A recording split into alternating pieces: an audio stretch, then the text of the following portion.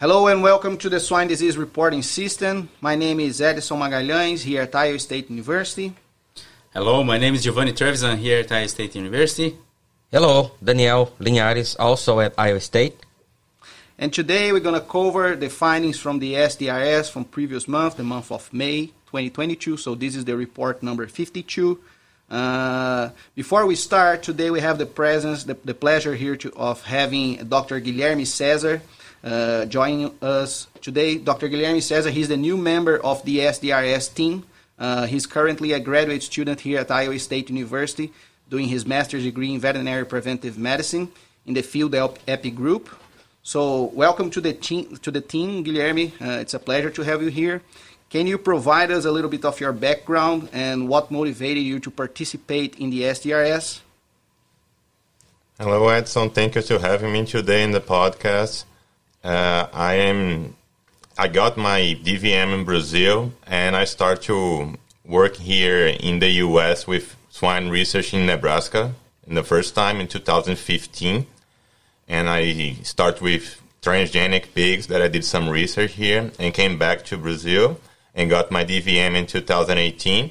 And since then, I start to work in the field in Brazil, mainly in the central part of Brazil with outbreak investigation, diagnosis, and vaccine development in an autogenous vaccine company.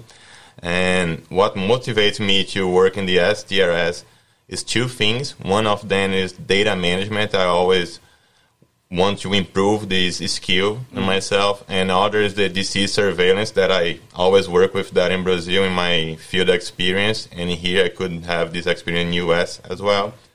And not only being the person like behind the desk who just run the data to see all the data that we have from the field, but also have this connection with the industry, the swine industry. Mm-hmm. So here I can have both of them with the SDRS, mainly because the advisory group that they give feedback about what is going on in the field, and I can like validate the data that we have here in the program with the feedback that they gave us. Very good. Thanks, Guilherme. It's a pleasure to have you joining us on board on the SDRS project. So, Giovanni, before we start this discussion with Dr. Guilherme Cezar, can you give us an overview? What were the major findings from the previous month in terms of PCR detection for the pathogens, including the SDRS and also disease diagnosis? Sure thing. So, when you think about the SDRS project and you go for the detection by PCR, our first agents that we do monitor is PRRSV, and the detection of these agents has been following the trends of detection that is expected for this year. We say that we need to acknowledge that some regions are still having activity of other some PRRSV strains that are above expected for those places. As example, Missouri is going through some activity of the lineage 1C variant strain, Oklahoma 184 strain, and Nebraska also with 184 lineage 1H strain, and South Dakota this lineage 1C variant. So even though we are within expected, there are some regional activities of PRRSV that has been making some extra work for those veterinary producers of those regions. Fortunately, we still see that decrease in detection for this time of the year that's occurring for PRRSV, and it's a good sign. On the other hand, when we talk about detection for PED, it has been above expected since January of 2022, and that started in some regional activity going on, and then that spreads for a couple of states spread east to west coast there. And so it was a broad problem in the swine industry. And fortunately, when we look for May in the last few weeks, the detection of PEDs started going down. And we hope that continues like that, and that summer months also help to reduce that activity of this agent going forward. So that may be a good sign that we are seeing when we look for diagnostic data of PED. And the other thing that we have been looking at is when we look for influenza A detection, that there was some activity going on in growing finishing sites more in May, March, and April. Growing finish site detection for influenza did decrease now in May, but on the other way around, the detection in adult sow farms really went up. So that maybe some more activity going there and could influence the detection in the upcoming months, or that these wind finishing sites, the wind market sites that had more detection influence, play a role and spread the agent for the South farms, and we are starting to see. So it's really nice to be able now to monitor influenza A and see what's the trends there.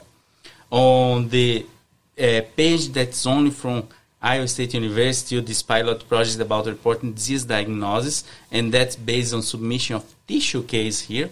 We have seen the activity of all the monitor agents there is within the expected for this time of the year, and the detection of in the monitoring algorithms did not pick up any relevant signals for increased detection of one of those.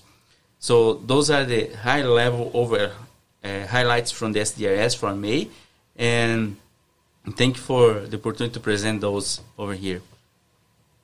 And Giovanni, another reminder, we talked about that in previous editions on the importance of grow finish, right? You just said it. It's a high activity going on in win to finish, and then that leads to or associated with an subsequent increase in sow farms. And that's not only for PRRS. We started talking about that feature for PRRS, and now influenza is the same thing, PEDV is the same thing. So the importance of the grow finish in the ecology of swine infectious diseases in general in this country, right? Yeah, that's correct, Daniel. As we look for this data and we start to understand those trends and look for the wind marked age category impact in swine industry, we can see that they play a major role in terms of the macroepidemiological aspects.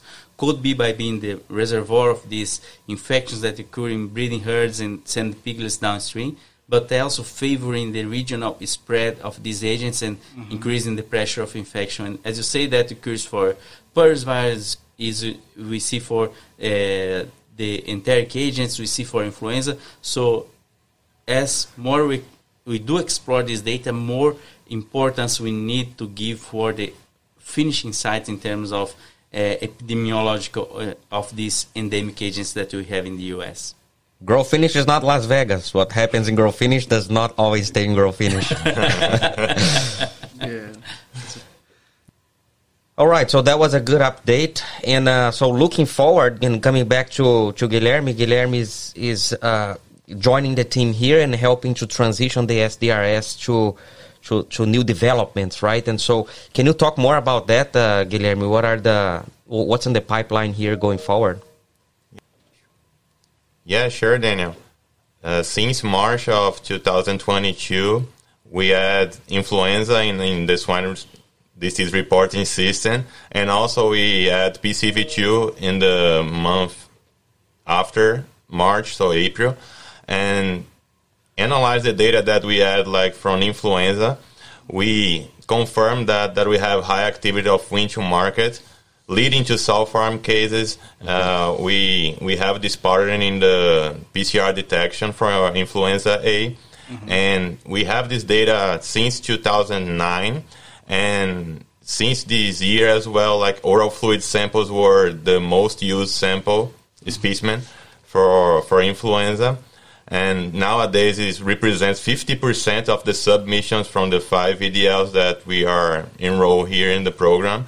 And also, it's not a surprise that for tissue samples, lung tissue was the most submitted one as well, since the microscopic lesions, most of them are in the lungs, so people submitted, and veterinary submitted more lung tissues for that.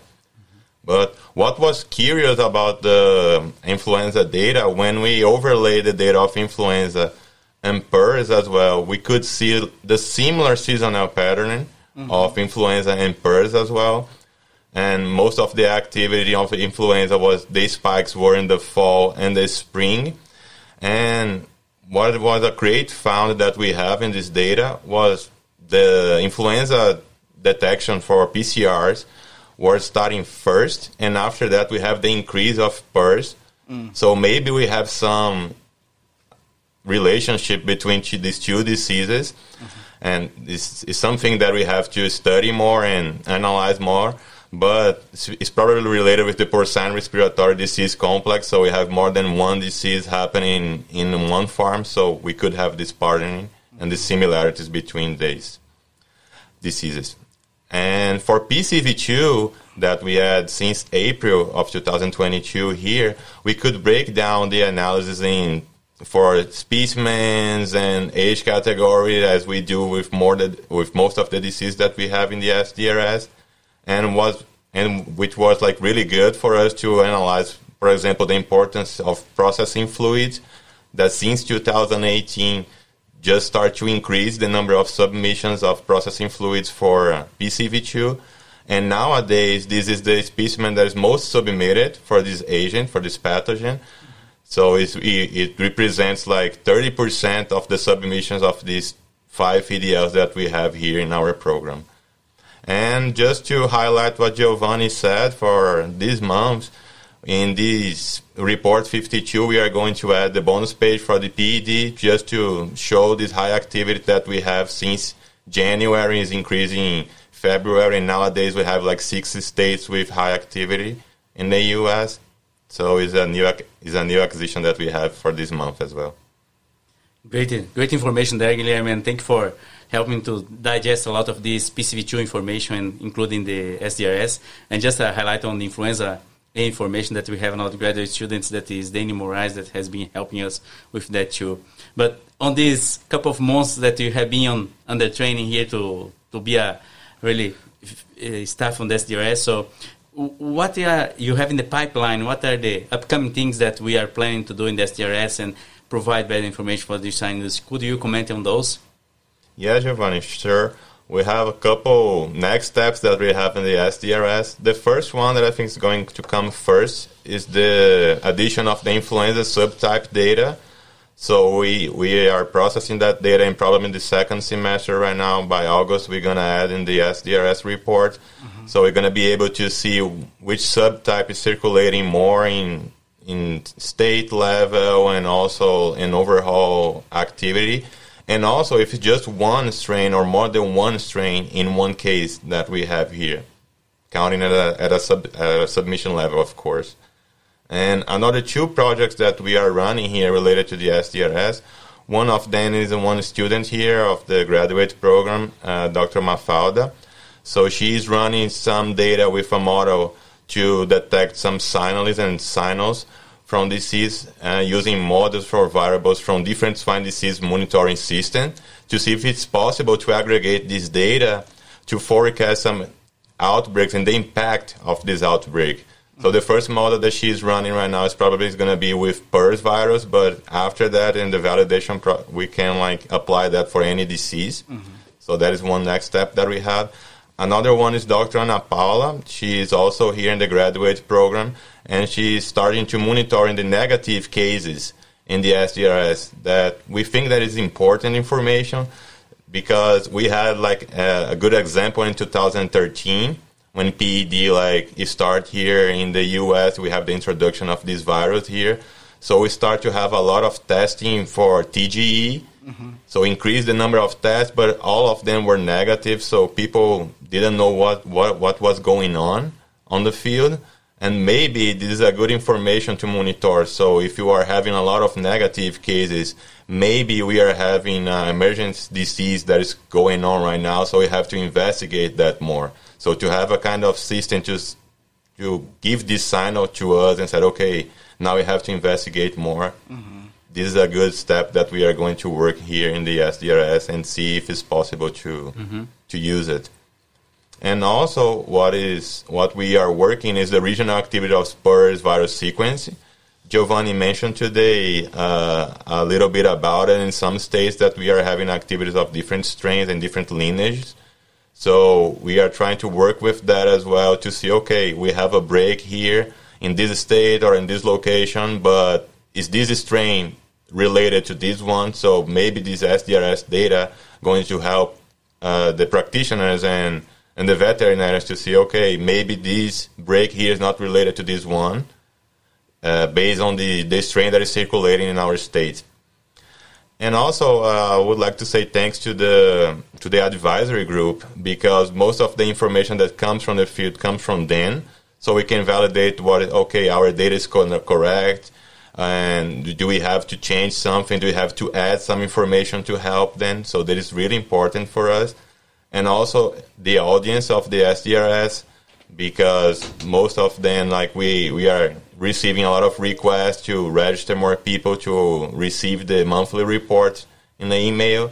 So we can see that the importance of the program for the swine industry. Those are great comments, and thank you for bringing out those projects that you have in the pipeline to be developed, Guilherme. And you close your statement with the collaboration. Really, it's very good to see a collaborative project across different VDLs that was developed by the swine industry to provide information back to the swine industry that could be used. Mm-hmm. And it keeps expanding over time, and with the ability of providing this real-time information and rapid response to provide information to the industry about emerging or re-emerging animal health threats. So good job there. Thank you. So that was it, guys. That was a great discussion. Thanks, everyone, for watching. The idea of today was to introduce you guys Dr. Guilherme Cezar and what we have been doing here at the SDRS. And see you guys next time. Thank you. Thank you. Thank you. Thank you. Till next time.